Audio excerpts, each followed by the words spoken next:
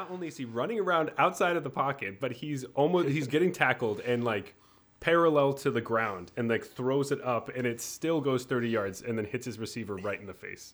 And his receiver just it's so I mean, to be fair to the receiver, I wouldn't be expecting a pass coming my way. Absolutely not. Happening. And not that fast either. So, because that was like a rocket and then. Oh, that was like a Jedi throw, though. I remember that one. He's literally parallel to the field. Yeah, it was nuts. And a good height. And he just. Yeah, it was. I was like, there's no way. It was like the whole game looked like he was just going to get tackled any second, and then he'd do some crazy throw, and then it would bounce off his receiver and go right to the the Buccaneers defense. Yeah, defense. And then he's just like, what are you going to do? Oh, well. Maybe next year will be better. We'll see. Yeah. Yeah. Maybe next year Brady will win in a different way. Maybe Brady will win on a different team. Yeah. He just goes kind of his MO now. To every team now. Just Brady and Gronk just traveling to different teams.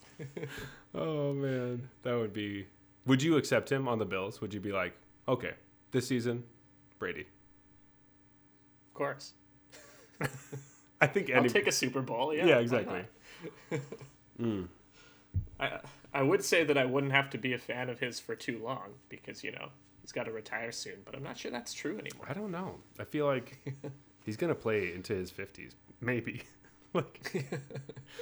If he's still winning, why would he retire? Why would you stop? I don't know. Yeah. Hello and welcome to episode 17 of the Arena Regulars podcast. I'm Zach. And I'm Jeff. And we are your source for drunken Magic the Gathering arena content. Yeah, basically we're just two regular dudes. We drink beer. We talk about Magic with a focus on Magic the Gathering Arena and competitive play. Yes, and we have a great show for you guys today. We have a new segment that's pretty exciting. It's called Top Tier or Out of Here.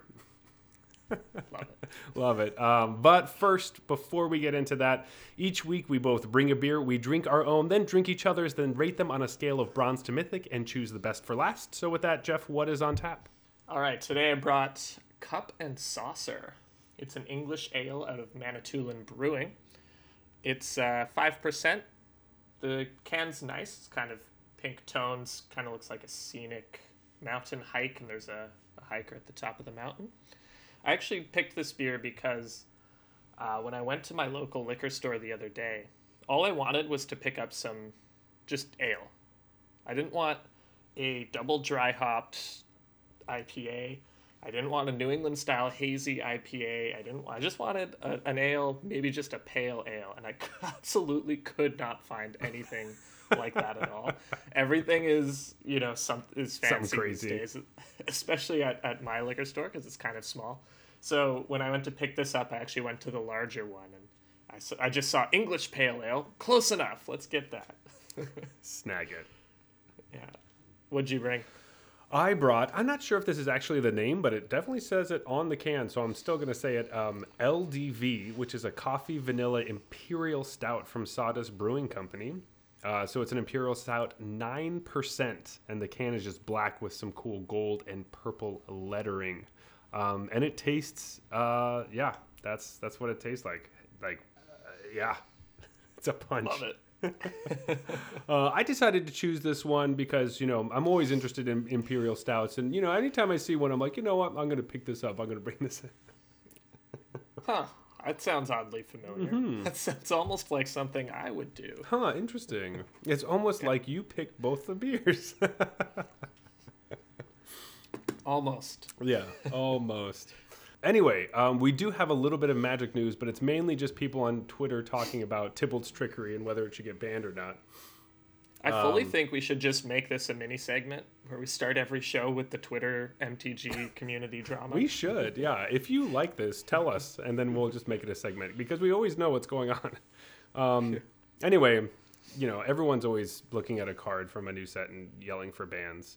However, this one doesn't seem too, consistent. So yeah, I mean, the rule on Cascade and how they work with MDFCs is pretty stupid, I think.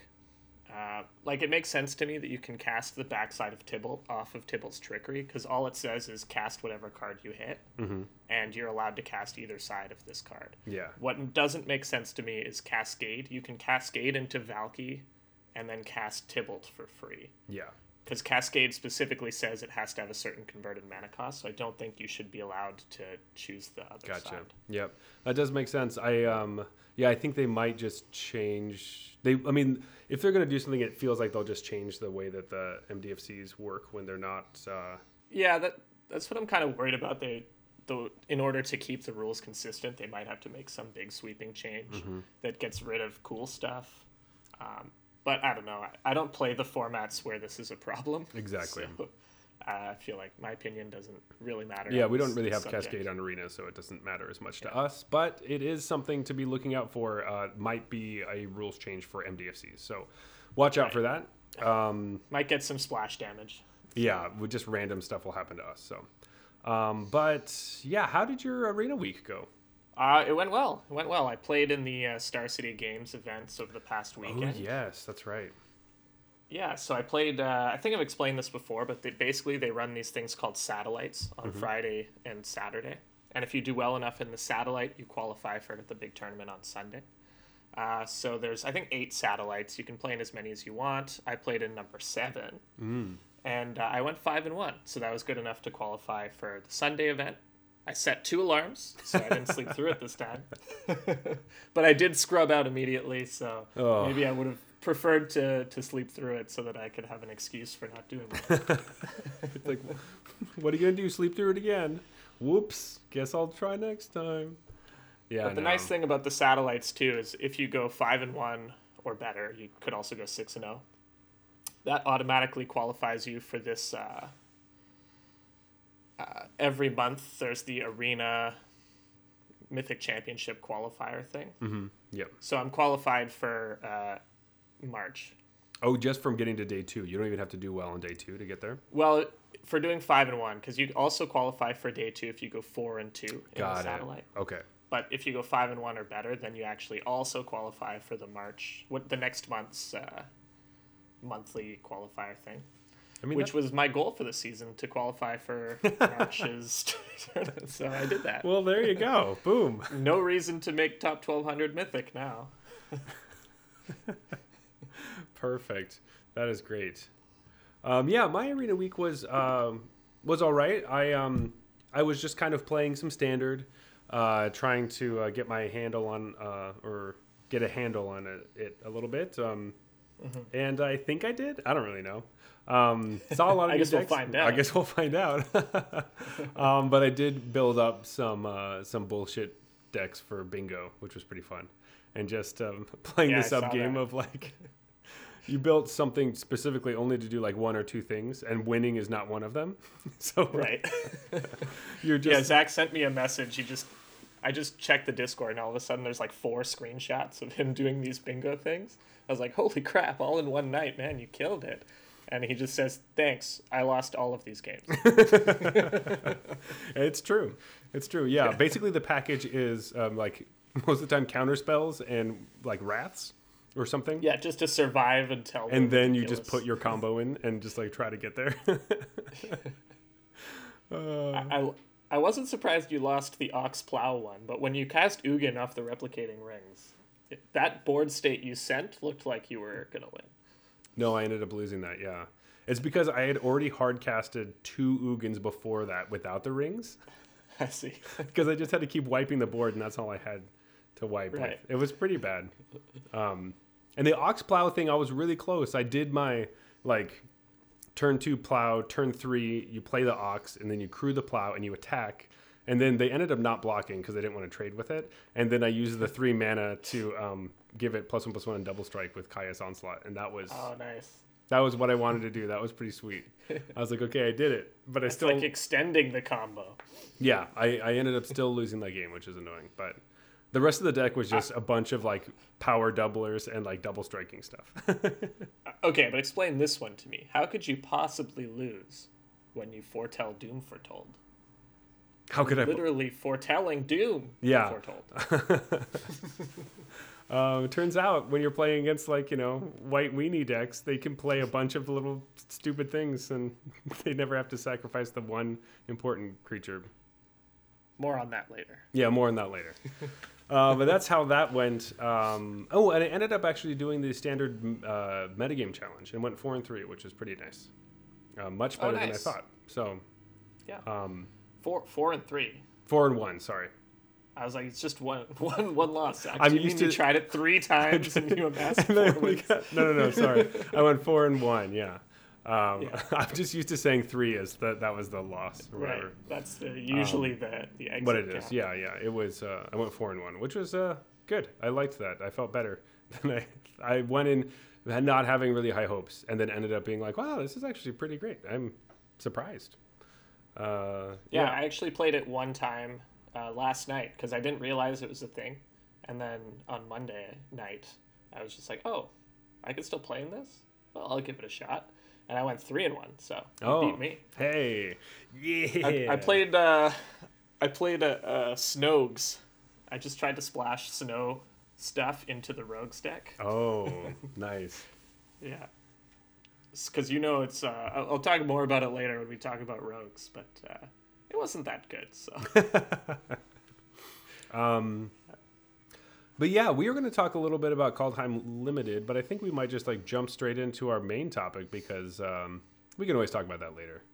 I haven't been playing a bunch of it anymore. And to be honest, I don't know really what to tell you on Kaldheim Limited. I'm certainly no expert. It's super complicated, and I'll probably draft a lot more actually, because I still feel like I haven't really grasped it yet. So yeah, I'm just loving Standard right now, so I've barely played any Limited actually. Yeah. Same actually. It's been good. So anyway, here into our new segment title. Love this. Jeff came up with this one. It's great. So we it's workshopped it. Yeah, but there's there's a few iterations. well, it was your idea, and you came up with the final name, so that's why I gave you the credit. You don't have to. Okay, thank you. But it is called. I just want to look humble or sound humble. Yes, of course. Yeah, of course. So it is top tier or out of here. Basically, we're explaining. We're talking about the new decks that we're seeing from the standard kind of mix-up now that we have a new set, and whether we think that deck is going to be top tier or if it's going to get out of here. Yeah. See, it's pretty simple, the title kind of says everything. It explains itself, yeah. Yeah, I should have probably said that. Is it... And out of here doesn't mean no one will play it, but it's kind of fringe. Yeah, it just won't show up as much, or, Because people will always just play a deck they love, even if it's terrible. Mm-hmm.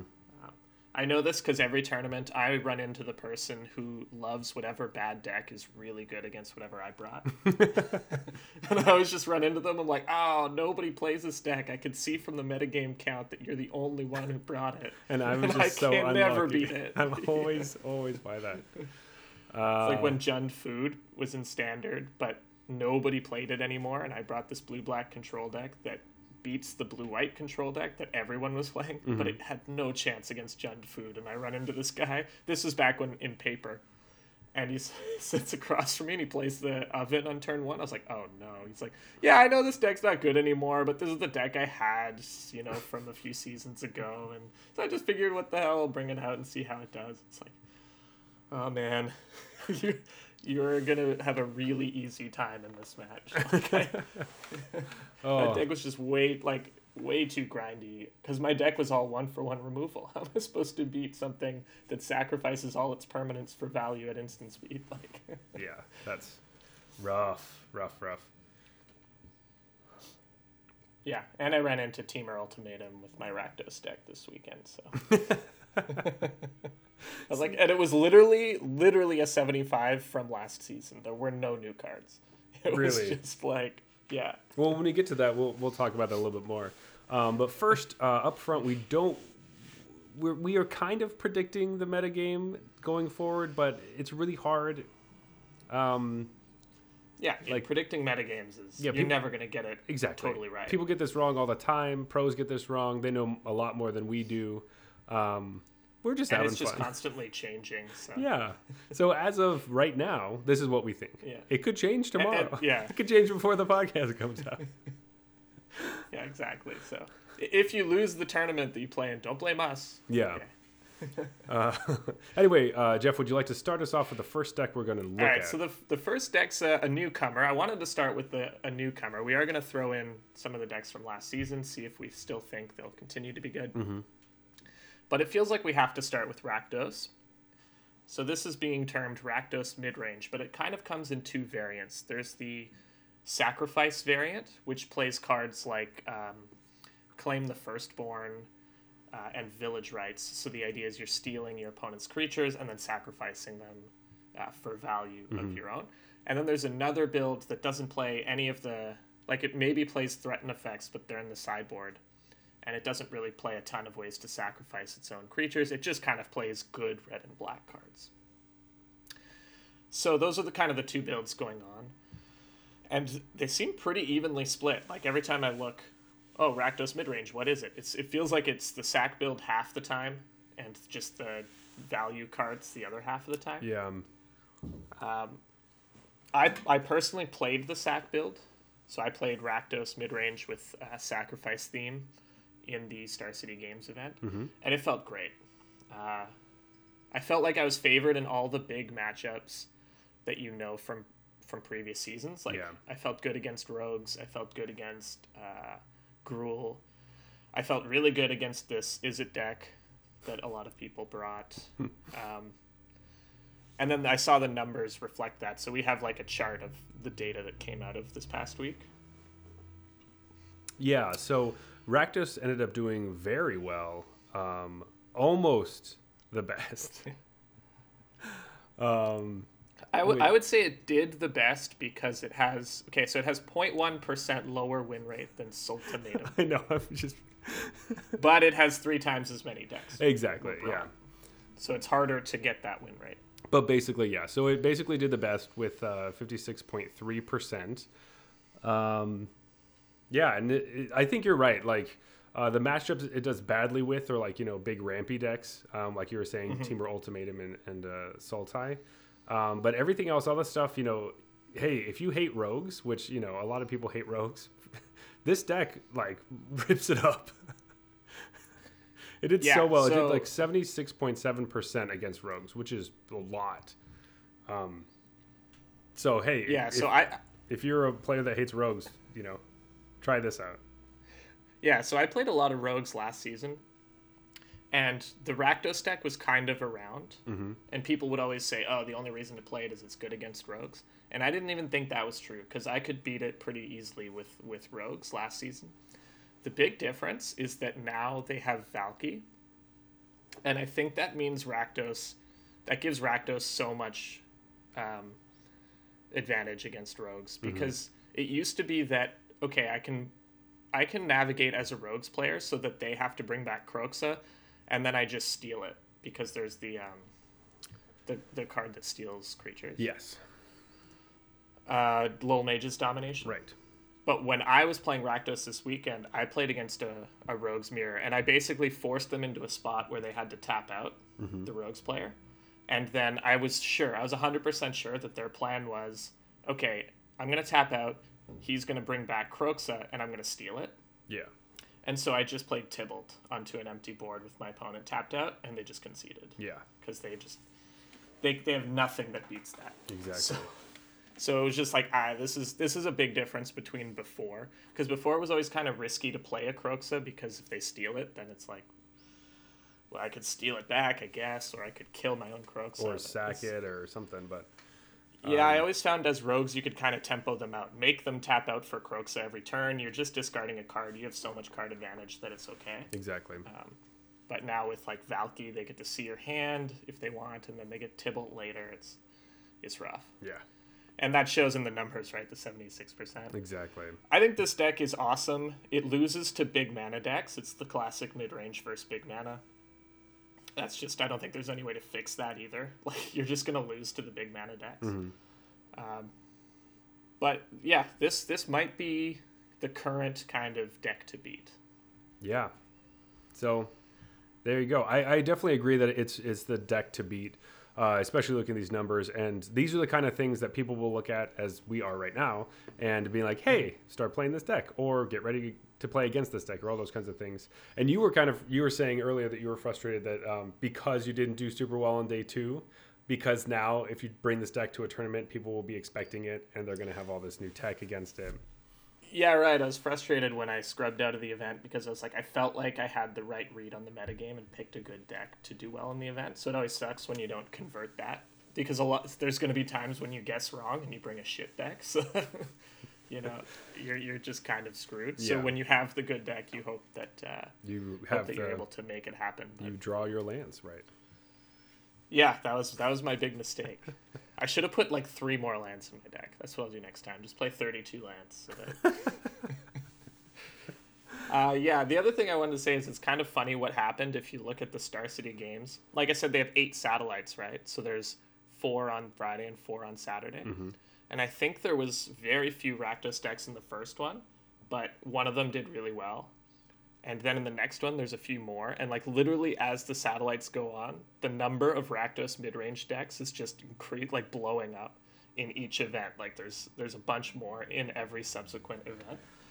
And then to the point where in the like Sunday big tournament, it's the most popular deck. It was just like slowly building up over the weekend until the Sunday culmination when it's the most popular. So is this the kind of information where people see the first satellite finish and then choose their deck based on that?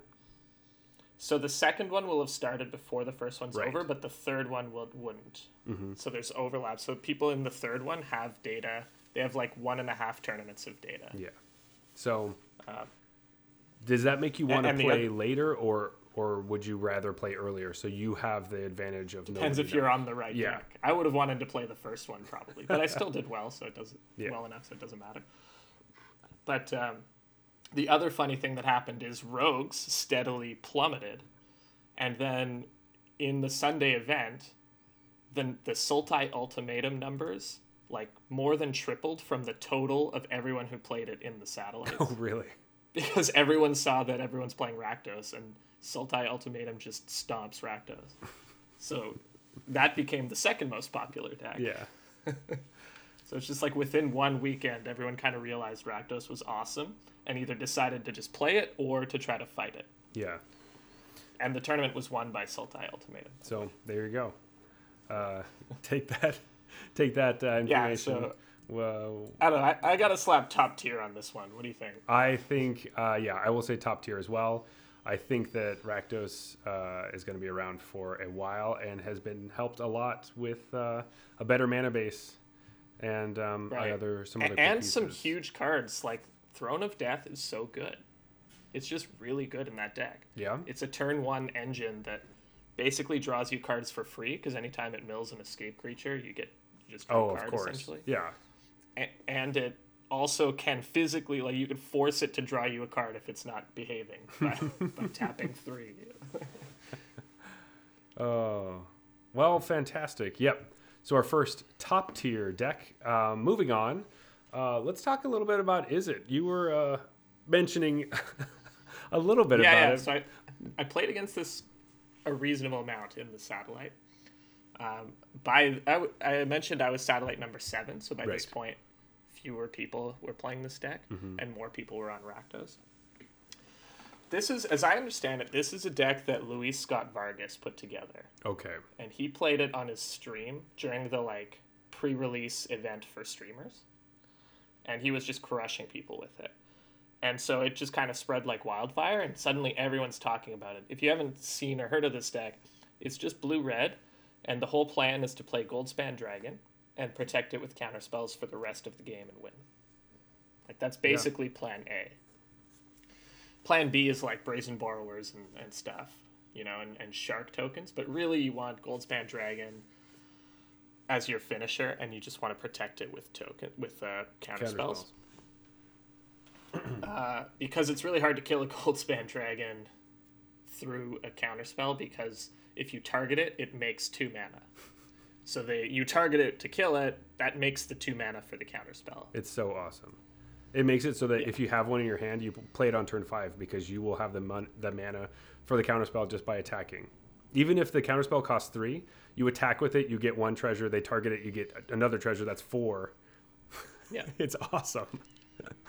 Yeah, I mean, this card is crazy. I put Soul Shatter in my deck because of it, which is 3 mana instant. Target player sacrifices a creature at the greatest converted mana cost they control. So they don't even get anything. So if they tap out for it, you hit them with that. Yes. But I mean, Soul Shatter is not a great card, so it's like I have to play this because I have to respect Goldspan Dragon. Oh, and I want to say that I was playing 3 Goldspans in my Rakdos list myself. Not everyone plays it. I just think it's too good not to play. I think it's really good. But I don't think this deck is good. I think part of its early success is because people just didn't know how to play it. Basically, play against it, sorry. Mm-hmm. Basically, like, I lost a game really early on to it because I used Valky, I looked at my opponent's hand, I knew I had to take Bone Crusher Giant, otherwise they just stopped my Valky, so it's like, I can't take their Goldspan Dragon. Yeah. But they had nothing to protect it, and I had 2 removal spells. So I was like, okay, I'll let them, in 2 turns, they're going to play their Goldspan Dragon, but unless they literally top deck counterspell, then I'm just going to get rid of it and we'll be fine. And they did that, and I lost the game. And so I was like, well, that was super unlucky. But I was thinking about it later. It's like, well, their deck is all counterspells. I should have just basically, because I tapped out for something on my turn, let them play the Goldspan knowing I could kill it. I should have just held my Soul Shatter and not let them get any mana from their Goldspan at all. So you have to just realize that that's how they win, even though it's unlikely they draw counterspell. Why even give them the possibility to do that? And once I started playing like that, like just never let them Goldspan under any circumstance, basically, even if it makes your turns really awkward, I started just smashing this deck. Because it's very one-dimensional. It's just Goldspan, so... Yeah, it is. I mean... this is the deck I played to go 4-1. Nice. I was playing it a bit just because I wanted to see what the hubbub was about, and I like it. I mean, it's hard not to like when you're playing Goldspan Dragon, which is a sweet card. You get to play 4 Bone Crusher and 4 Brazen Borrow and 4 Shark Typhoon. Like, it's like, okay, this is a pretty sweet. These are all cards I like, so it's hard not to be like, well, I'll play the cards I like. And then there's some other counter spells and stuff. It's so that's kind of nice. Also, Faceless Haven is an awesome card. Yeah, Faceless Haven is nuts. I see people playing a Grixis version of this, where they play black for like the removal spells. Mm-hmm. And I think that's a mistake. This deck needs to be Snow for Faceless Haven. Yeah. Because that's a lot of its game, I think. Because sometimes it just draws nothing. It just draws a mid full of like do nothing cards. Exactly. And 4 mana draw spells and stuff, and doesn't hit its Goldspans. And you need some way to be proactive in that time. So I don't think you should be playing... Because basically the first event, someone went 6-0 with this deck, but they played black as well for like Heartless Act and stuff. And so everyone started copying that. And I think if you're going to play this, you need to be playing... Snow. Faceless Haven. Yeah, I agree as well. I do like Faceless Haven quite a bit. Originally I was like, it doesn't seem that great, but it's good. It's pretty good. Yeah, but I think the reason this deck is popular is because what you said, that it just has a lot of cards people like, and B, just because Luis Scott Vargas was Totally. pushing it. I think now maybe it's so good that like in Luis's hand he's gonna win a lot with it. But you could say that about almost anything, right? Like, I'm not gonna play a deck because Paolo won with it. Because I know I'm not going to recreate what he does. Yeah. Well, if you don't, if you look at the deck and you're like, well, he played it, so I should play it. And like, I'm not exactly sure how he did that, and I would make some changes, but I'll play this. But I do see what you're saying. I do see some of its shortcomings, and there are times where I'm just like, man, I really am getting just torn apart by some other decks, or anything that has like tons of creatures or different kinds of things that I take too long to get everything going, and Brazen Borrower becomes horrible because bouncing stuff is just like not good when they're just like 1/1s or 2/1s. But I think something will come out of this. I think there will be a better version built. I think this might be the time to be like, all right, let's go back and fix some stuff and change some things around. But I think we will still see it, but I think I'm agreeing with you. It's probably out of here. Yeah. I went with out of here for this. Just straight up. Yeah, it won't exist in its current form. It needs to evolve because I Yes. think people have figured out how to play against it. I've only played against it, and I realized the only times I lost to it were mistakes on my part. And once I started to correct those, this deck almost became free wins. And if you look at its win rate against Rakdos I was playing, yeah, it has a brutal, like Rakdos is 68% against it. Yep. And it had a So that lines up with how I felt. The other deck I play is Rogues, and Rogues also smashes this deck. So yeah, exactly. So Is It Tempo is what they were calling it. I got a 47.9% for the February 1st to the 7th. So right. I think the shocking part is that it lost to Temur Ultimatum, because you'd think cheap counterspells should beat 7-drop and 8-drops. Sorcery speed 7 and 8 drops. I would take the counterspell deck in that matchup. yeah. They got crushed by Temur Ultimatum. So Hey, maybe Temur Ultimatum's pretty good. yeah, we'll talk about that later. Spoiler. No, it's not. Spoiler. We're gonna talk about it later. But let's keep it moving. Let's go to an oldie but a goodie, in my opinion. Yeah. My favorite. I think it's like, I don't know if I would have ever played this deck if it weren't for this podcast. Yeah. That's the funny part. But now I'm like a diehard Rogues player. Like, I always want to go back to Rogues. So we're talking Dimir Rogues. Yeah. This is a very this is the moment. Okay. People have been so frustrated about this deck for 3 months. It feels longer than that, but it's been like 3 months. Yeah. Because that's when it wasn't brought to light. And basically we're trying to see if it's going to go away. Now we have call time cards. Are there other decks that are going to impede on the Rogues? What's going to happen? I'm not super sure that's if it's really going to go anywhere. It's there are still people playing this deck. I think in the metagame we need this deck as well. It kind of becomes the thing where if you start sleeping on Rogues, it's going to come back in full force, because if you start taking out some of your sideboard cards against it, people are going to go back like, oh, you're going to make room for something else in your sideboard. If I play Rogues again, I can just tear through you. So you always have to respect the Rogues, in my opinion, and keep your sideboards with Rogues in mind. They'll pop up the pieces that even playing against Rakdos, some of those cards that get discarded into the yard will be helpful later. So I actually played earlier today, and it was clear that people weren't respecting it, because I know this because I milled out an entire deck of a Gruul player post board. They had 0 escape creatures.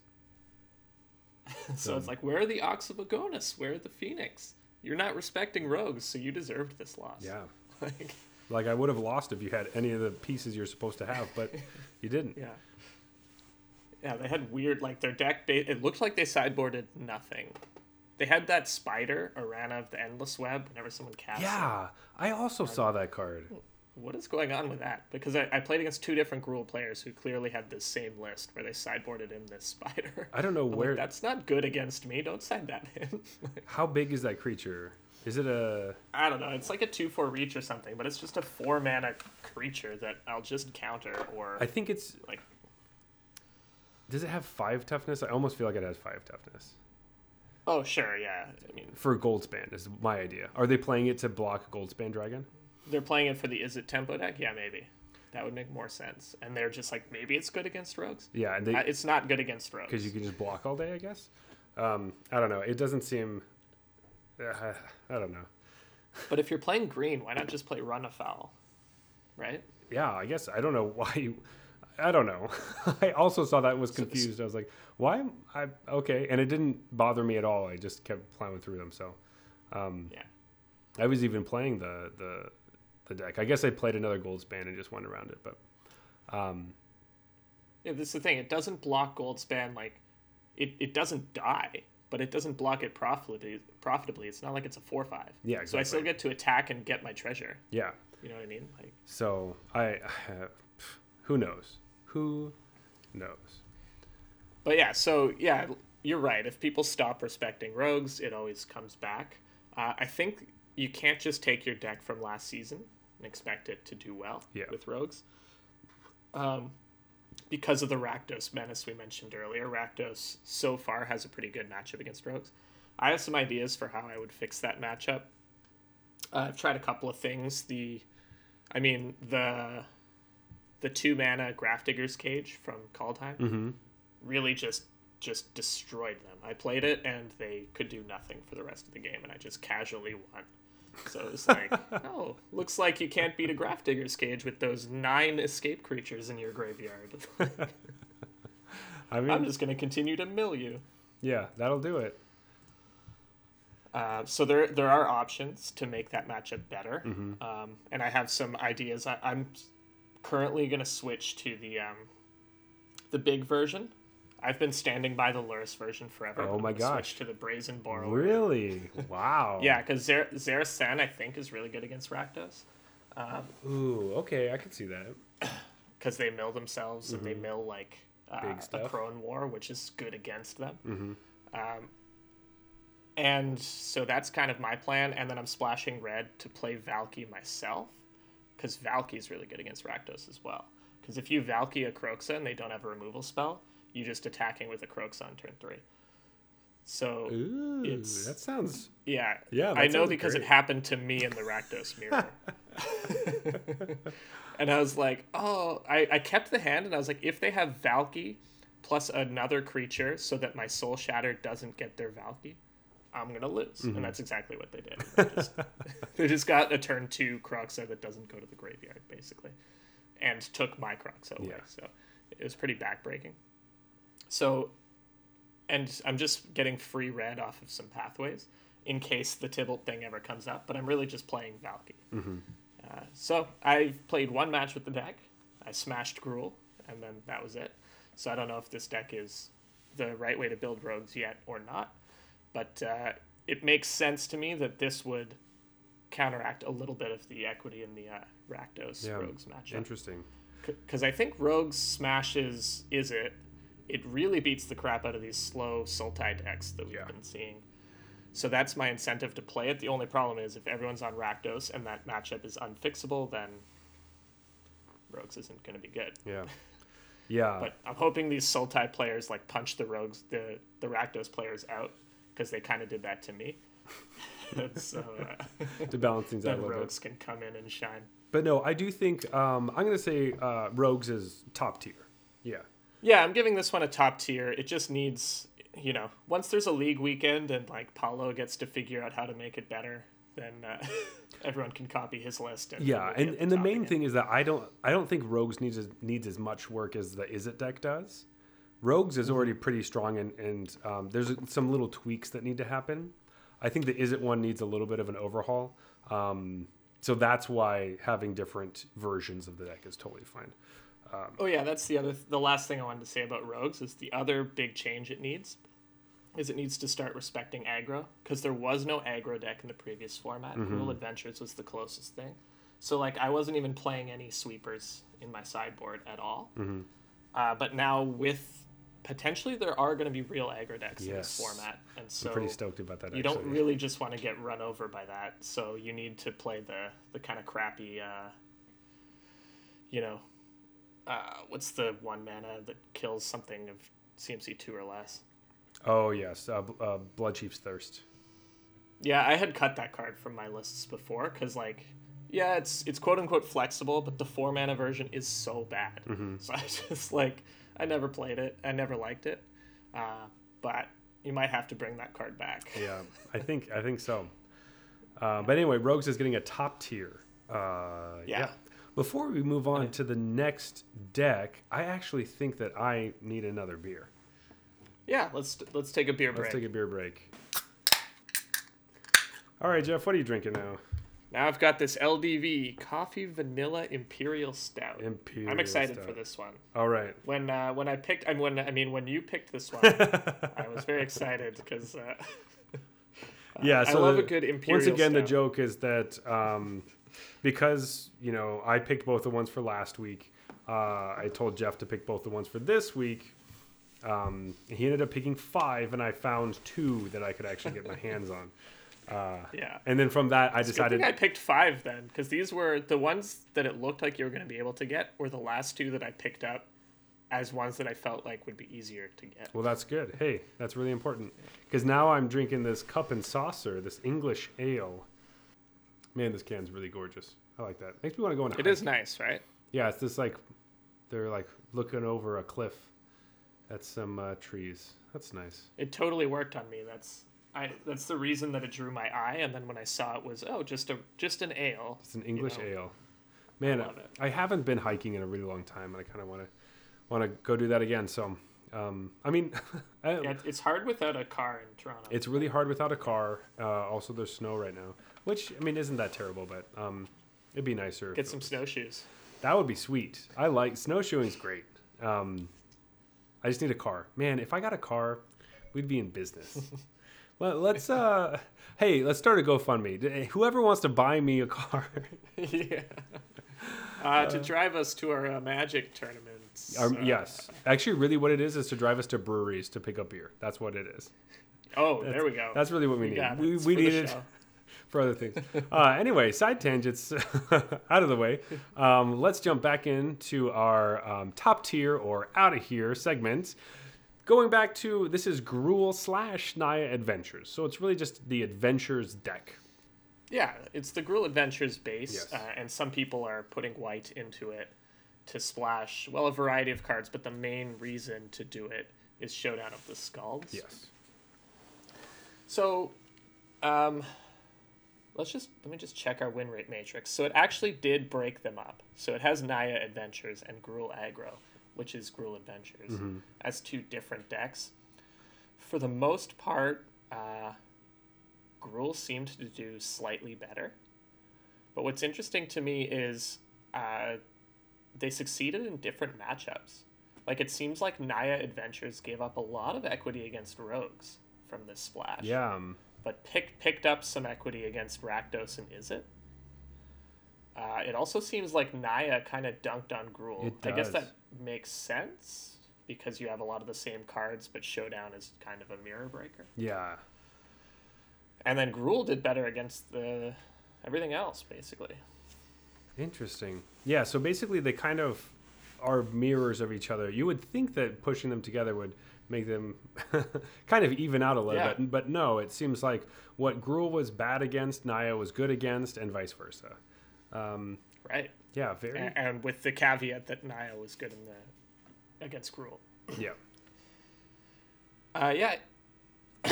Weird. My inclination, based on playing against these decks and having played Gruul last season a little bit, is that I would stick with Gruul myself. I think that Gruul wasn't really hurting for card advantage, which is what Showdown of the Skalds provides. That's not what it needed. It had the Great Henge. It has Edgewell Innkeeper. And the other thing about Gruul is that its mana was always a little bit sus.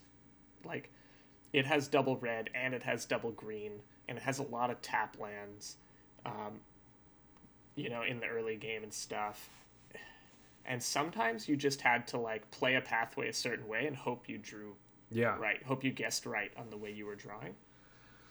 So adding in more pathways to splash the white seems a bit sketchy to me. Like, you're accentuating basically the deck's one weakness, in my opinion, which is its mana.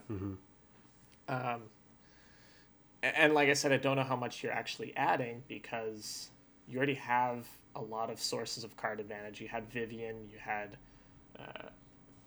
the Great Henge, The Innkeepers. you had the Edgewell Innkeepers. Yeah, I agree. I totally agree with everything you're saying. I don't think that, especially because, so I do like Showdown of the Skalds. I think that's a really good card, and it makes sense that you would want to put it into this package. But what you're saying is right. It's nice to get all those cards, and some counters to make your stuff bigger is helpful. But if you're playing, I don't know, Shepherd of the Flock and these other cards, like, they seem so bad. Like, Yeah. I don't know why. I mean, Giant Killer, sure, but Giant Killer. That's one thing I'm sure of. Shepherd of the Flock is bad. Shepherd of the Flock is Shouldn't bad, play. and Giant Killer is just sad because it's a 1/2. If it was a 1/1, it'd be a lot different. But because it's a 1/2, it doesn't help out your Lovestruck Beast. So it really, Yeah. really pushes that That's kinda down. funny. Yeah, quite a bit in my opinion. So it's just like Card would be better if it had one less low and toughness. left toughness. Yeah, if it was a 1/1, it would actually make the deck significantly better, I think. But still not maybe enough that I would totally play it. I think I Yeah, do think and- Gruul Adventures is still better. And the other consideration, though, is that one thing that didn't show up really at all this weekend is Esper Doom Foretold. And that was a deck that just dunked on Gruul. That was like Gruul's arch enemy. The only thing it did not want to face, really. And I think Showdown of the Scalds does help against them. So maybe if that deck reemerges and starts to become popular, then you might consider splashing white back into your Gruul. But I'd say for now, let's go with Gruul and stop with the greedy white splash. That kind of, it's a very powerful card that you're adding, but it doesn't give the deck any dimensions that it was lacking. At least that was my feeling, but looking at the numbers, I might just be wrong because it seemed to invert every matchup. Yeah, Adding this card, but yeah, It is hard. I kind of think it's an outlier, the Rakdos midrange versus Naya Adventures, that Naya is favored because I had a really easy time beating that deck. So based on my sort of anecdotal evidence, that feels like just a small numbers thing. Yeah. Yeah, I don't know. I feel like you could possibly. I don't know.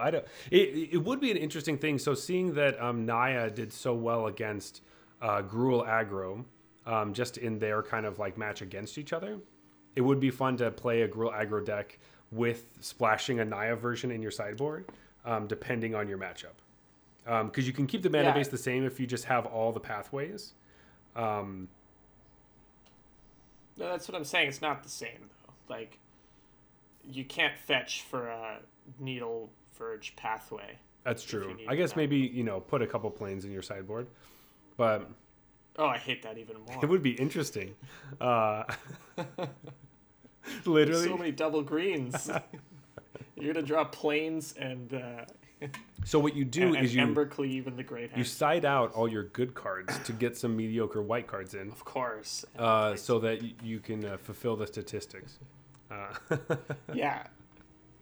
So I think going forward, I'm giving Gruul top tier Yep. and Naya out of here.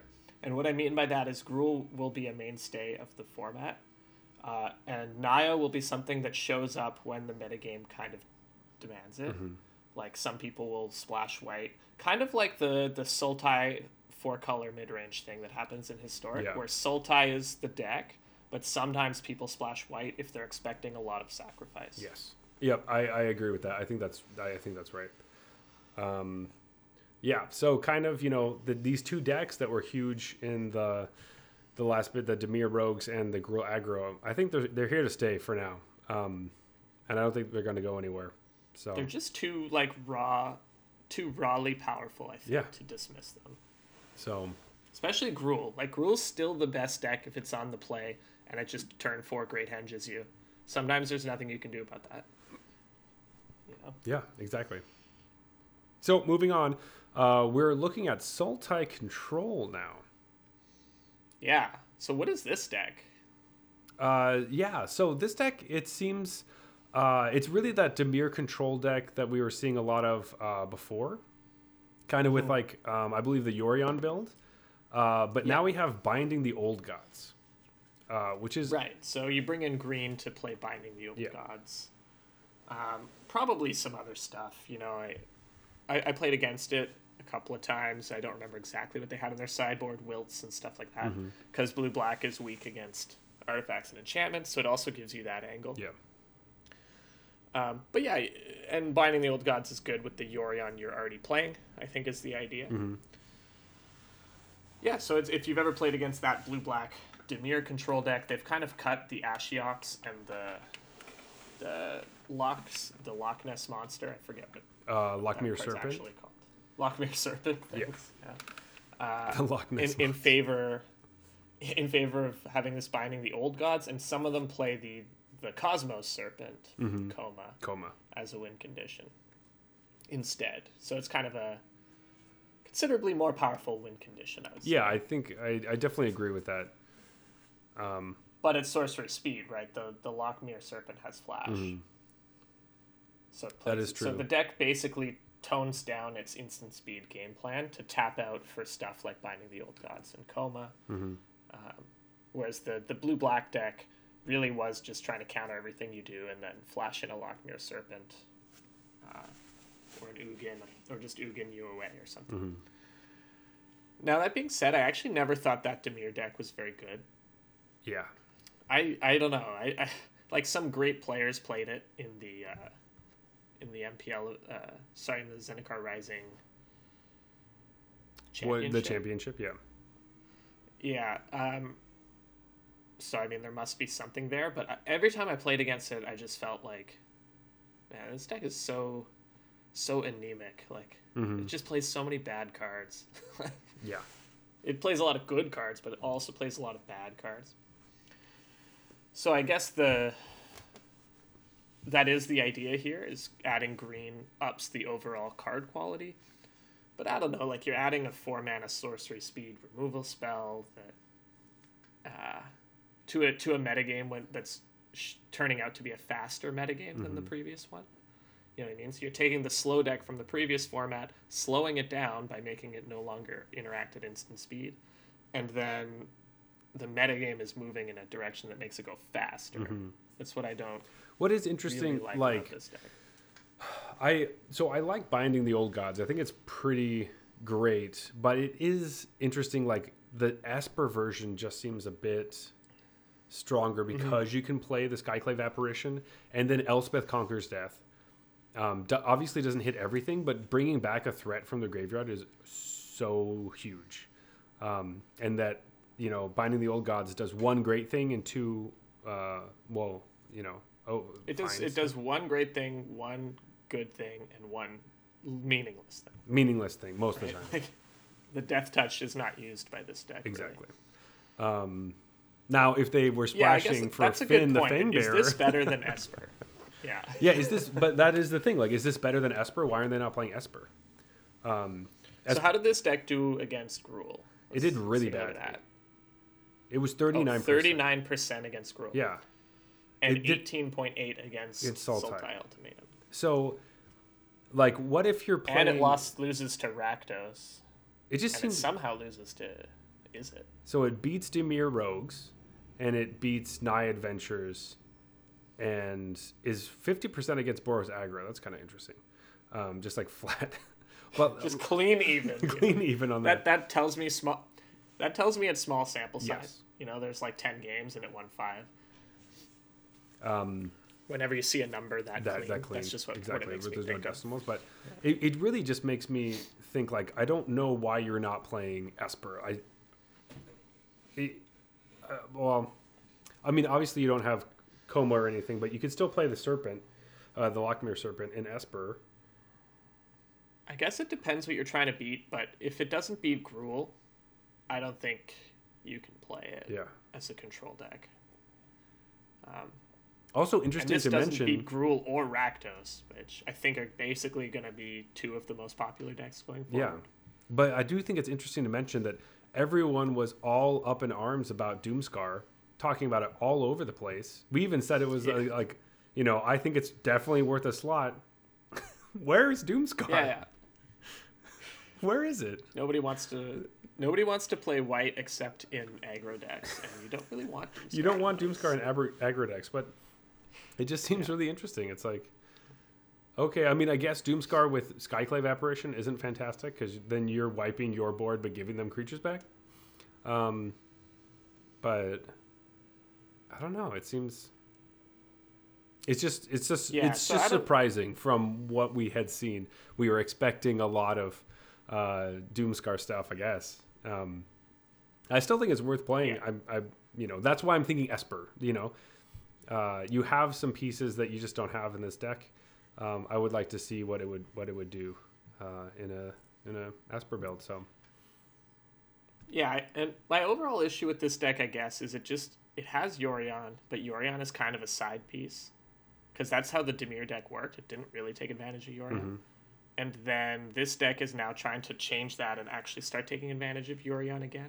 But the Esper deck already did that really well. So I don't know why you're not just using the Esper version. Exactly. And it wasn't like the Yorion bit, they were almost doing it just to like give the middle finger to rogues.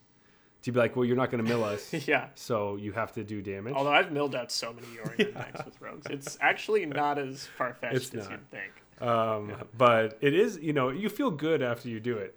But it definitely it goes in consideration when you're playing, and then you look over their deck, and they're like, oh, they still have 60-something cards left? Okay, maybe I should stop trying to mill them. I should focus on other things. But my most important critique of this deck is that I don't know why people think it's cool to just play 4 Maze Mind Tomes in your main deck.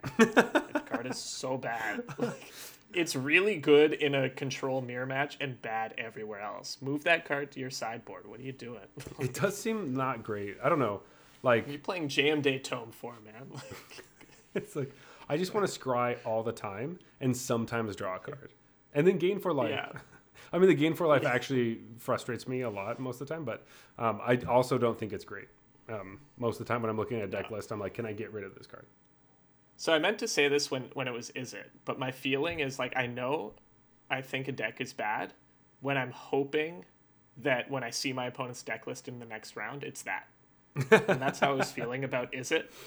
Whether whenever I'm playing, I'm just like, come on, Is It tempo? And it's just something else like, damn it! That's when I know that I don't think Is It tempo is a good deck. Yeah. I have the same thing here. When there's a spell my opponent plays and I never bother to counter it, despite having 3 counter spells in my hand as a Rogues player, I know that I don't respect that card. And Maze Mind Tome is that card. Mm-hmm. It happens all the time. They're like, I'm going to test them with Maze Mind Tome. I'm like, auto resolves. No problem with that. Go for it. You're going to die before that card is relevant.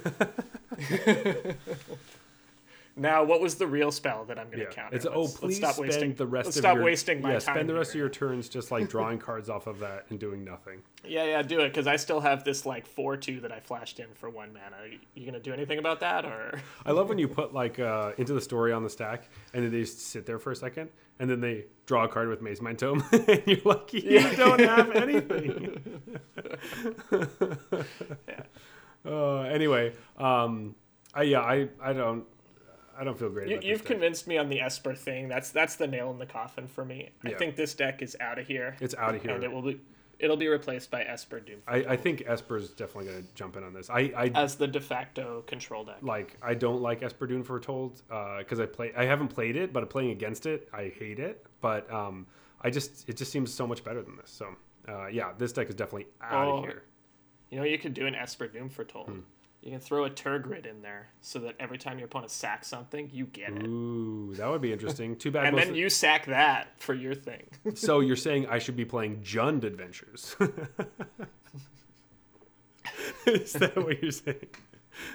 I mean, that sounds great. I don't know. Let's throw it together. I think, See, I'm of the opinion that you should just put Valky in everything at this point because I was so impressed by that card. So yeah, rule, throw Valky in. That'll be my... I'm going to try that. Well, actually, I don't have enough wild cards right now. When I have enough wild cards, I will try that. But didn't you just open a bunch of Valkyries in your prize packs like I did? Yeah, that'd be great. I have one. I used all my mythic wild cards on Goldspan Dragons because I didn't open any. I opened 3 of those naturally too. Yeah. I was like, I guess I'm playing Rakdos because I opened a bunch of Valkyries, Goldspan Dragons, and no pathways except the red-black one. I opened like 3 or 4 of those. Good job. Like, good for you. Do you want Arena is Do you want an applause? I actually would. I was waiting. It was weird you didn't do it sooner. Yeah. Anyway, let's move on to a deck that I'm probably going to build. Mono white aggro. You're definitely going to build this. Yeah, mono white aggro. You're going to build it wrong. You're going to build it wrong, but you're going to build it. I will definitely build it wrong. Because you're going to play red. I'm going to play red. So it's mono white / Boros aggro. So this deck did actually, it did all right. going into This is what I lost to in the standard challenge that I played in. that's funny. Yeah, I just got. Oh hosed right, by but you were Mono. playing rogues. You weren't playing I was playing Snogs. snows, right? Yeah. Snow rogues, which is actually Which I guess I said I was going to talk about when we talked about rogues, but I never did. I was playing the one drop that levels up yeah. instead of the Ascendant stupid one Spirit. drop that I hate. Here we go. Yeah, That's a card. it was really good. Yeah. It just turns out Faceless Haven's not that good in rogues because you never really want to tap out on your own turn. No, that makes sense. But the Ascendant Spirit is better than the Merfolk Windropper, which, as you know, it's been my goal the past To get season rid of to that. replace that card with literally anything. Yeah. You could play. There is a new human rogue that is just like the old human rogue, the blue one. It's like a 1/2 that has flash, and when it comes in, it gives a creature -2/-0, Oh yeah, it's just like it. It's just worse. but worse. It's like almost strictly worse. Why wouldn't I play the other one? But actually, you don't want it to be a human for a Oh right, you can't be a human, right? For one with what is it? of one mind. Of one mind. I was gonna say one with nothing. That's a different card. Different card, not quite as good. Not. Anyway, so let's go back to this aggro deck. Yeah. So basically, cat's out of the bag. Jeff thinks that I'm going to build it Boros because I want to play Showdown of the Skalds, which is true. I do want to play that. And I probably will do that and just splash just for Big that mistake. deck. And Something in my I throat. disagree. But so this is the deck, basically. So the deck is playing. Let's see. I don't know any of the names of these cards. This is terrible. I should know this. But you're playing Savannah Lions. They're all just Savannah Lions, basically. They're like 2-1 for 1. Yeah, 2/1 for 1. But you're playing the 2/1 for 1 that you can boast it with 1 and a white to make another 1/1, right? Then you have the guy from M21 who's the 3/1 that you can discard a card and it gains indestructible until on turn and it taps. You're playing like Probably some Selfless Saviors. yeah, Selfless Saviors to make it harder to kill things, and then Maul of the Skyclaves to give things flying in first strike and buff it up and all that kind of Does stuff. this deck even play Skyclave Apparition? No, I don't think so. I think I was surprised that my opponents just never played one. Then it's like, I guess 3 mana is a lot. The deck I played against 2 was running Glorious Anthem Yes, that'll do it. and the Basri Cat as well. Yeah, Basri to get counters on things and do stuff. So That was like their top end because I played against straight mono white, so no Showdown of the Skalds. That's the top end. So these 3 drops were where they ended. yeah. So I don't know if the Boros deck cuts one of those for the Showdown. I'm not totally sure. So I didn't see So I was playing against the Boros version. I didn't see Basri Ket or Skyclaver, any other 3 drops, but they were playing Robber of the Rich and they were playing the Showdown, of course. So that version I really don't like. I don't like. I just don't like decks with bad mana. And if you're trying to play all these white 1-drops into the red 2-drop, like, yeah, mana's okay now because we have the pathways, but you still don't have any actual dual lands. All the actual dual lands come to play tap. Yes. So I don't like the Robber of the Rich as much, but I really like. Oh, man, why can I not remember that? What is that card's name? The 2/1 or sorry, the 3/1 from M21.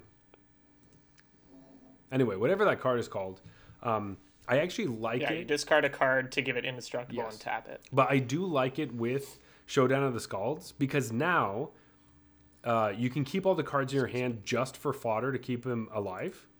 And then all the cards that you draw after the Skalds, you play those cards and give it counters.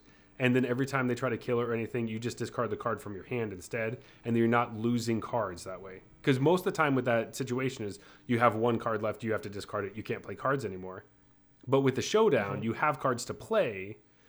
They just aren't in your hand. I don't know. I don't think it's amazing, but I definitely like it. And I guess I don't like that there's so much stuff that gets around indestructible right now. that is very true. Like, as the Rakdos sack player, I just kind of LOL and I steal it with Claim the Firstborn, bash you for a bunch, and then sacrifice it to draw 2 cards. Yeah, that is true. But- that does make sense. And that's why I don't like the dog that much either. And then there's so many Brazen Borrowers as well. which isn't like the best. It's Seasoned Hallowblade. Seasoned Hallowed Blade. That's what it is. So I actually just went to look at the top mono white performer from the thing to get it, and they didn't play any. So then I had to go to the next one. I was like, what? Really? Okay. All right, so I'll probably build a terrible version, is what you say. Yeah. But I will note that these are both mono white, no red splash. I think on the weekend, the mono white with no splash did do better. Because, so here's the reason I don't like the splash, even for Showdown of the Scalds, which is obviously powerful. You just want Faceless Haven and like 18 or 16 snow-covered planes. Yeah. I think, because you just want everything to come out smooth, no tap lands, nothing like that. And you don't want to play Pathways because they make your Faceless Haven worse. And I think Faceless Haven, like Showdown of the Scalds in an aggro deck, you got to tap out for a whole turn, and then you're telegraphing what you're going to play on the next turn. So I get it. It's like, they wrath my board, I play this, draw 4 cards.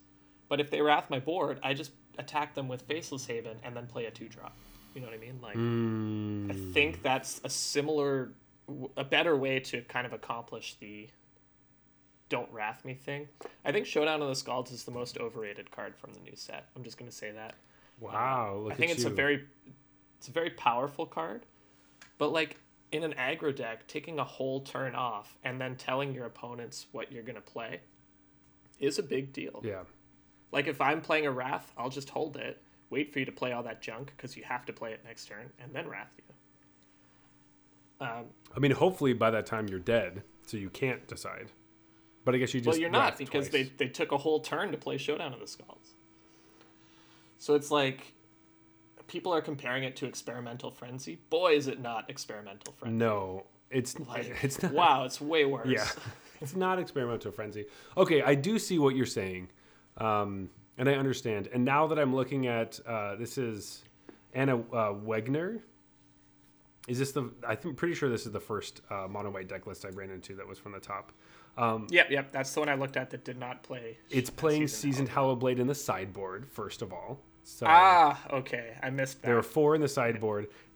She's also playing Funeral Longboat in the sideboard, 1 copy of, which I don't know why that's there, but I'm so happy it's there. That's hilarious. And I don't know, I don't know what that's about, but it's probably wrong, Anna, but I think, hey, you went 7 and 2. If you were like, you know what? I don't know what else to put in my sideboard. Let's just throw something in, something like this. Maybe let's just put Ox Plow combo in my sideboard just for fun. Just so when people look at my deck list, they see it and they're like, it's just, do they use that? Good point. This is an open deck list tournament. It's just to make them wonder. So, that seems pretty fun. I love the 16 planes, 4 Castle Ardenvale. Mm-hmm. I don't know why these aren't snow covered with Faceless Haven though. Yeah, that's my critique of the deck. I agree with that. This looks like it was a deck that was built almost before the set came out, and they decided to play Codespell Cleric and Battlefield Raptor, and that's about it. Yeah, because none of her, like, she has a couple double whites, but they're the expensive ones. So, yeah, I don't know. Yeah, it's the Legion. I would play 16 planes for Faceless Haven, or 16 snow covered planes for Faceless instead Haven. of the Ardenvales. Yeah, but I don't know. I've been impressed with this deck overall. I've lost to it. It seems like the mono white aggro decks of days of yore. Yeah. When aggro was good.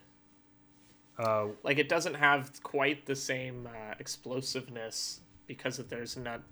What's that card that was the elephant that you could convoke and put counters on everything? Oh god, the Loxodon thing. Yeah. Yeah. It doesn't have that, but it still feels like you can really lose to this thing in a hurry. Yeah, I think I'm gonna go full. I'm pulling deep here, but I think I'm gonna go full Craig Wesco and just play this mono white aggro deck. I think it's gonna be pretty good. Nice. Yeah. Yeah. So for me, I'm giving mono white top tier and Boros out of here. All right, you convinced me. Yeah. Play mono white. I do like white. Anyway, let's. Wow, we spent a lot more time on that than I thought we were going to. Yeah. We're going to the ultimatum decks. Let's just kind of lump these together because they're A little similar. Temur and Sultai, Yeah. different ultimatums. So Sultai plays the Sultai one, and Temur plays the Temur one. Jeff has said this Sultai deck is called Sultimatum, which I do like. Of course, yeah. Sultimatum. It's pretty good. I heard it somewhere, but I can't remember where, so I can't take credit. All right, well, it's somewhere out there, but we're going to continue showing.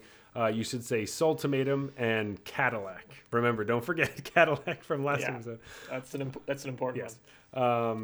Anyway, I haven't. So the only time I ran into this deck, it was actually like a Tybalt's Trickery package that was playing like Vorinclex and a couple of different things. So maybe we can talk about Temur first. Yeah, let's do Temur, I guess.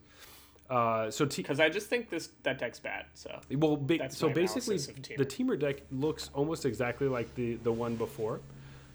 It's playing a lot of the same cards, cultivating and your fertile footsteps into your Beanstalk Giants and stuff. With the ultimatum, obviously, an Ugin. But instead of Terror of the Peaks, where you ultimatum and immediately win, you're playing Goldspan Dragon, which doesn't immediately win.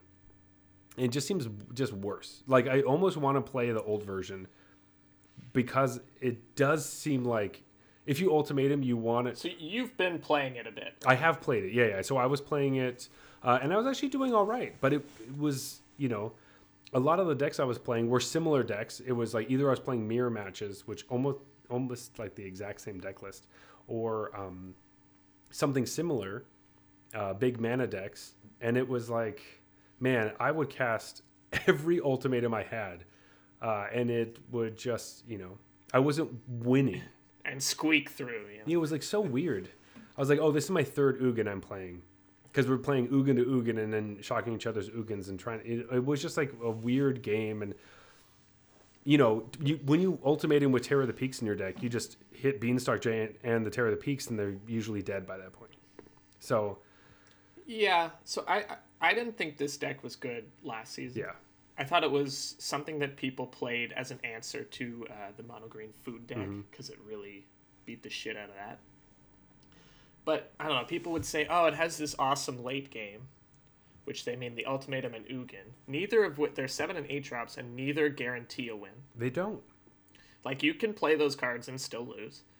Because the thing is, if your plan is to ramp up to a 7 and 8 drop, they better just win. Exactly. Right. So the thing and then people would also say, but it has such a relevant like mid game, it could just win that way too. And I always was like, you know what? It seems like that because it's playing good cards, but let's be honest, guys. Like a couple of Bone Crushers and some Terror of the Peaks is never gonna win in the metagame we have. The decks are too powerful. That's just not how this deck ever wins. Yeah.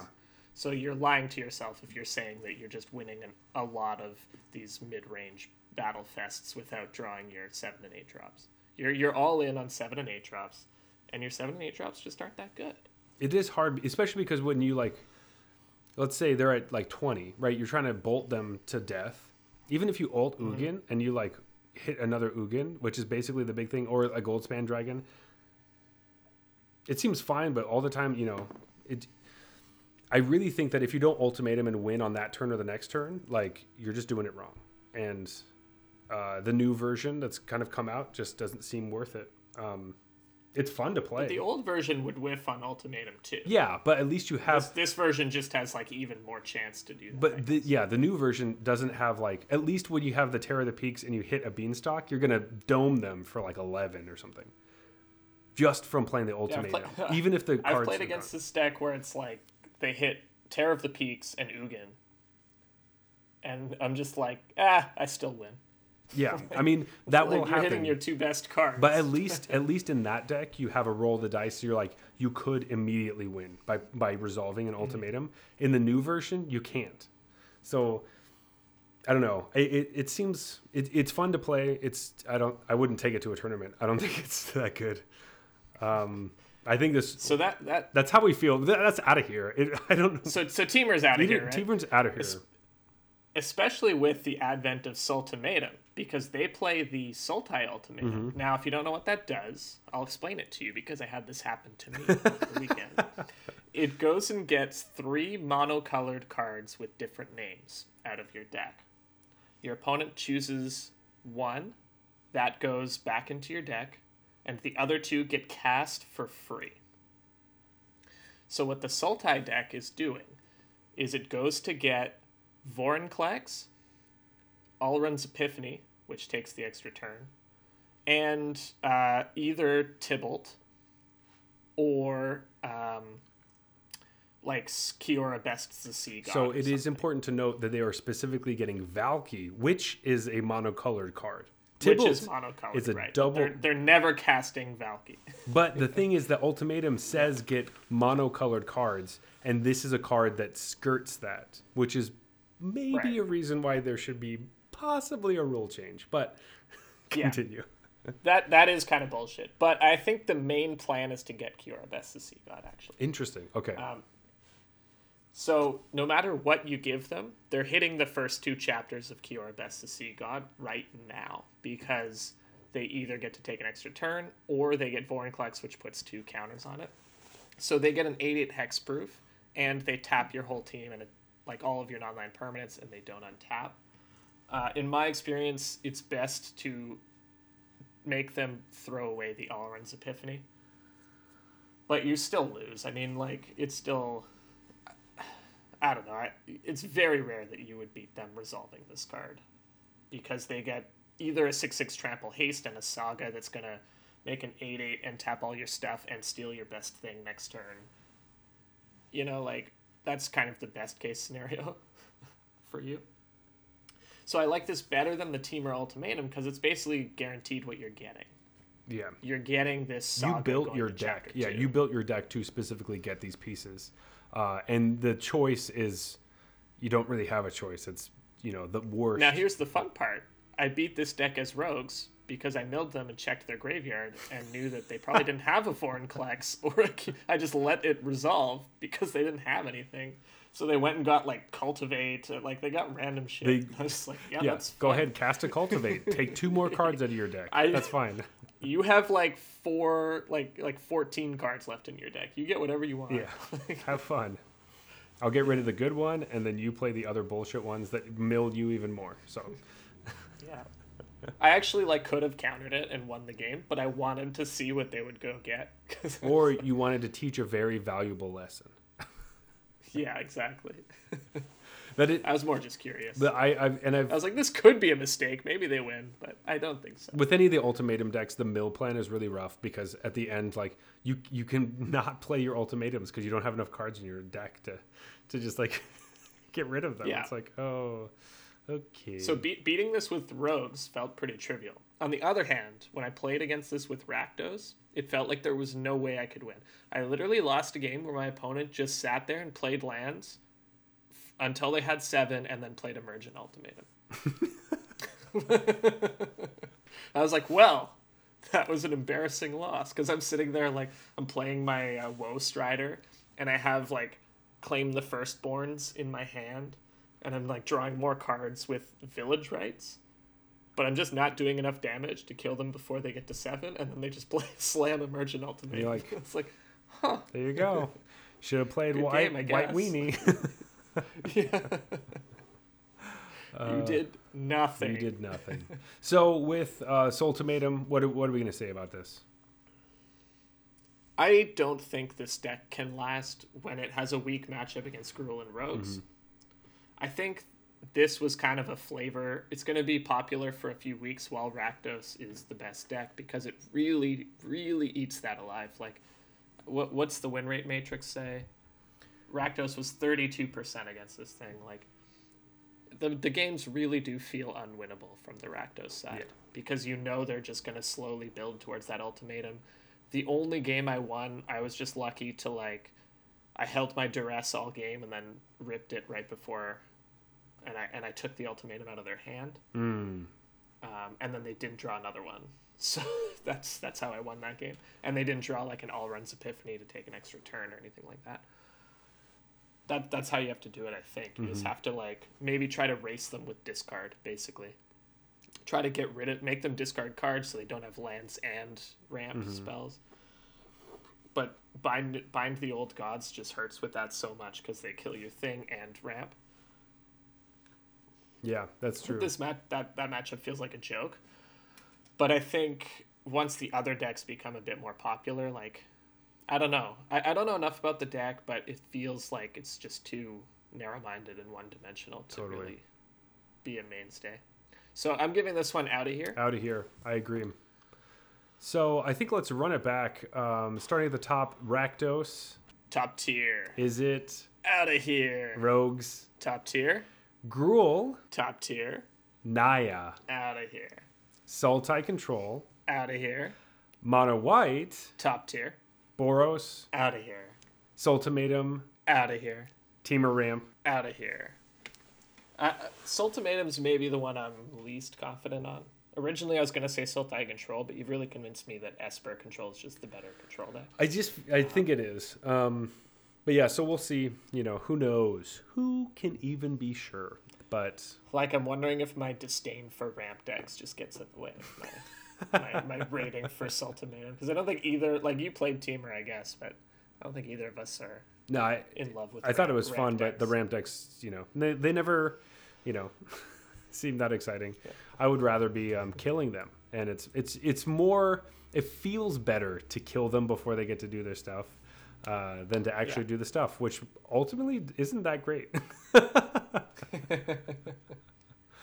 And I'd also rather lose to Ugin and be like, well, it's an Ugin, than like, Yeah. oh, there's all these soldiers killed me, you know. They don't make ramp decks like they used to, man. Like, where's my Uro? Where's my Nissa? It's bullshit. Like they used to. That's classic. That's so good. So, Jeff, if you were going to play in a tournament this weekend, what would you play? I think I'd play Rogues. I think Sultimatum's going to be on the rise to beat the Rakdos decks. And I think there's still going to be a lot of Rakdos, but I think I can work on that matchup to get it close to 50-50. And then hopefully my knowledge of the matchup will, you know, help me prevail. Yeah, nice. But if I was just wanted to go level 1, because it's never wrong to just go level 1, right? And just play Sultimatum. Yeah, totally. But I do think Yeah, I'm going Rogues. I think I agree with you. I would probably play Rogues because seeing these numbers make it seem like Rogues is definitely viable, and I already know how to play that deck, and I have the pieces for it. I can just add. That's the other some thing other stuff. too. It's more important to play a deck that you feel confident with Yeah. than, like, that's been shown time and again that, like, even if a deck is quote unquote like a poor metagame decision, the best players that are known for piloting that deck still do well, because it's more important to understand how to play your deck and the different matchups than it is to just like net deck the best deck the day before the event. Exactly. And play Yeah, it. You know? I definitely agree. Yeah, so that is our. And then you just have Paulo who plays whatever he wants in whatever metagame and always wins. I mean, like, what are you gonna do? I'm not Paulo, so you know. Yeah. But that is our first top tier or out of here segment. Moving on to our last call. I hear the bell. I hear the bell. It's dinging. Ding ding ding. Ding a ding. I am ready for my last beer of the night. Hey, we picked there the we same go. one. Wow, look at that. Yeah. We both picked Cup and Saucer, the English ale that Jeff brought. Who's Brett? Are you cheating on me with I said- another podcast co-host? Brett Joff is what I was going to say. Yeah, I just thought that this was like, you know, easier to drink. The other one seemed like it was a lot. And this one just Yeah, so tickled my fancy. I think this beer is really strong. We'll get to that, you know, the specific rating in a minute. Yes. But I'm a huge fan of Imperial Stouts, as Yeah. you know. And the other one's good too. Like, there's nothing wrong with it. But it just didn't meet... I think I might just have a really high bar for that style. I agree. So, anyways, this one felt like a stronger example of its style than the other one. Yes. Yeah, I think that's a good way to say it. So this Cup and Saucer, this English ale, feels exactly what I'm looking for. And it really goes back. Like, man... I could drink this on a hike, is what, and the can There you go. exudes that. It really, And when I read English ale as like a consumer, to me that means it's not super hoppy. It's more about the body, Exactly. the malt, And that's exactly what this delivers. Like, I don't really taste any particular hops here. You know, there's no like Citra punching me in the mouth or, you know, Cascade or something. It's just, yeah, they used some hops to get the bitterness, but that's not what it's really about. It doesn't taste or smell strongly of hops. It's more about that malt body. Exactly. And that's what I really like, that style. I know it's not that popular here, but when I read English ale, that's what I'm expecting, and that's exactly what I got. And I'm usually not a huge fan of English ales, so I wasn't expecting to like this so much, but it really gives me something that I'm like, this is nice. I could drink a lot of these and feel great about it. So I'm gonna go. Also, I feel like we talk about our rating scale a lot and don't actually like talk like really explain what it is. Not that I'm going to go through the whole thing, but when we say bronze to mythic, we're talking about the tiers. Remember from Arena. Oh, So yeah, it's the bronze, ranking silver, system on gold, Arena. platinum, diamond, mythic is what we're talking about. And Correct. while I just like spew out different names of I was things. worried you'd forget that last one. Mythic because I've never been there. Is that what you're saying? No, I didn't say that. You said that. Oh, I just pretend it's not there because I've never been there, so it doesn't exist. Yeah. Wait, isn't Diamond 4 the highest? I'm pretty sure Diamond 4, ouch. Not even Diamond 1. Oh, fuck you. That's the worst. Anyway, with that said, I picked your beer. Yeah. And I think this is really good. I think, this could be a diamond. I think I was gonna say this is Diamond for me. I was like on the fence between Platinum and Diamond. Other English ales I've had, I have not been a big fan of. And this is definitely a great one. So, worth checking out. But let's go on to the Imperial Stout, that Sawdust City. Yeah, like I said, I think when it says coffee, vanilla, Imperial Stout, I probably just have expectations that are really high. Yeah. When I have an Imperial Stout, what I want on that first sip is to really just get like it just surprises your palate, you know? And I didn't totally get that from this. Like, yeah, it was, you could taste that it was strong and you could taste the flavors they're describing, but it wasn't just like, whoa, you know, like that's a big shock to my system kind of thing. Gotcha. I see what you're saying. When you said you could taste the alcohol, I 100% like you can taste a lot of alcohol, and it's just very upfront, and it really takes over a lot of stuff, and it feels like it was a little overdone. If it had a little bit less alcohol taste, as far I think the punch that I want is the flavor, not just alcohol in my face. That's what I mean when it like overwhelms your palate. Yes. I don't just mean because it's 9% alcohol, because Exactly. like anyone can do that, right? It's I like sneaky stuff. I like 10% that taste like pumpkin pie. yeah, and I don't mind if your Russian Imperial Stouts taste boozy because they are 10%. Duh. But it's the other flavors that should be kind of like, whoa, that's awesome. That aren't getting overshadowed by this alcohol taste. That was my feeling with it. That being said, I enjoyed it. I thought it was good. I liked it too. I don't want to give it a terrible rating because I have such a intense. I mean, I really love a great Imperial Stout, but I wouldn't want to give this to someone. Be like, hey, this is what this is. You like Imperial Stouts? Pick up this. I would never say that. I have a few on my list that I would recommend somebody who introduce somebody to the style with before this. Yeah, I'm going to say gold with this one just because I don't think I'll really see it a lot in my future. Okay, I was thinking platinum, but that's fine. I'm kind of on the fence a little bit. Like, but I still enjoyed it. I also enjoyed it, but I also enjoy gold beers as well. So yeah, I'm not saying gold's bad. I'm just saying, like, I don't know. It's hard for me to put a well-made beer of this style into gold just because it is one of my favorite styles. And this is good. There's nothing wrong with it, but I just think I'm never going to pick this up again. I just have like 3 or 4 mythic levels that I'm comparing it to. For sure. I usually think like a platinum might be a beer that I'll come back to often, and this is just not one of them. I'll drink it if it's maybe in like 3 years I'll come back to it, but I'm definitely gonna rush out and probably get more of these cup and saucers because I really like them. I'm not gonna go back and get the that's Okay. that's out. You're not Russian for Imperial Stouts. Oh God, that's a good one then. No, I would buy this again if if I was craving a couple Imperial Stouts and they didn't have one of my favorites around. Yeah, I mean I'd probably get the Wellington one that we liked. So that's Yeah. Like my real favorites are all from Montreal. yeah. It's hard to get them. But here. like at this price point, which is like $4, the other ones are like a bit more expensive.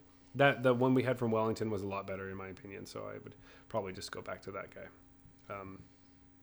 That's fair. I'm gonna stick with Platinum, but That's fine. I'm not trying to change you. I'm just wanting you to know that I'm serious about what I'm saying. yeah. Anyway, it looks like it's time to close down. So yeah. You can always reach us at Arena Regulars on Twitter and Instagram. Yeah, you might also find us on MTG Arena. We are Arena Regulars Podcast. Also, if you want to find me personally, you can find me on Instagram and Twitter at Zulberg, Zeulberg. But Jeff, where can they find you? Yeah, you can find me as Blues Brews MTG on Twitter or on Twitch. I stream Wednesdays, Thursdays, and Sundays at 10 p.m. Eastern. So some late night streaming at twitch.tv/bluesbrews, all one word. Yep. And if you would please leave a review on Apple Podcasts or iTunes, Spotify, anywhere you can leave a review or just follow us, that really helps us and makes a huge difference. We'd really appreciate that. I'm going to thank you in advance for doing that. Perfect. So this has been the Arena Regulars. Reminding you not to play Teamer Ultimatum because it's the worst ultimatum. Good night.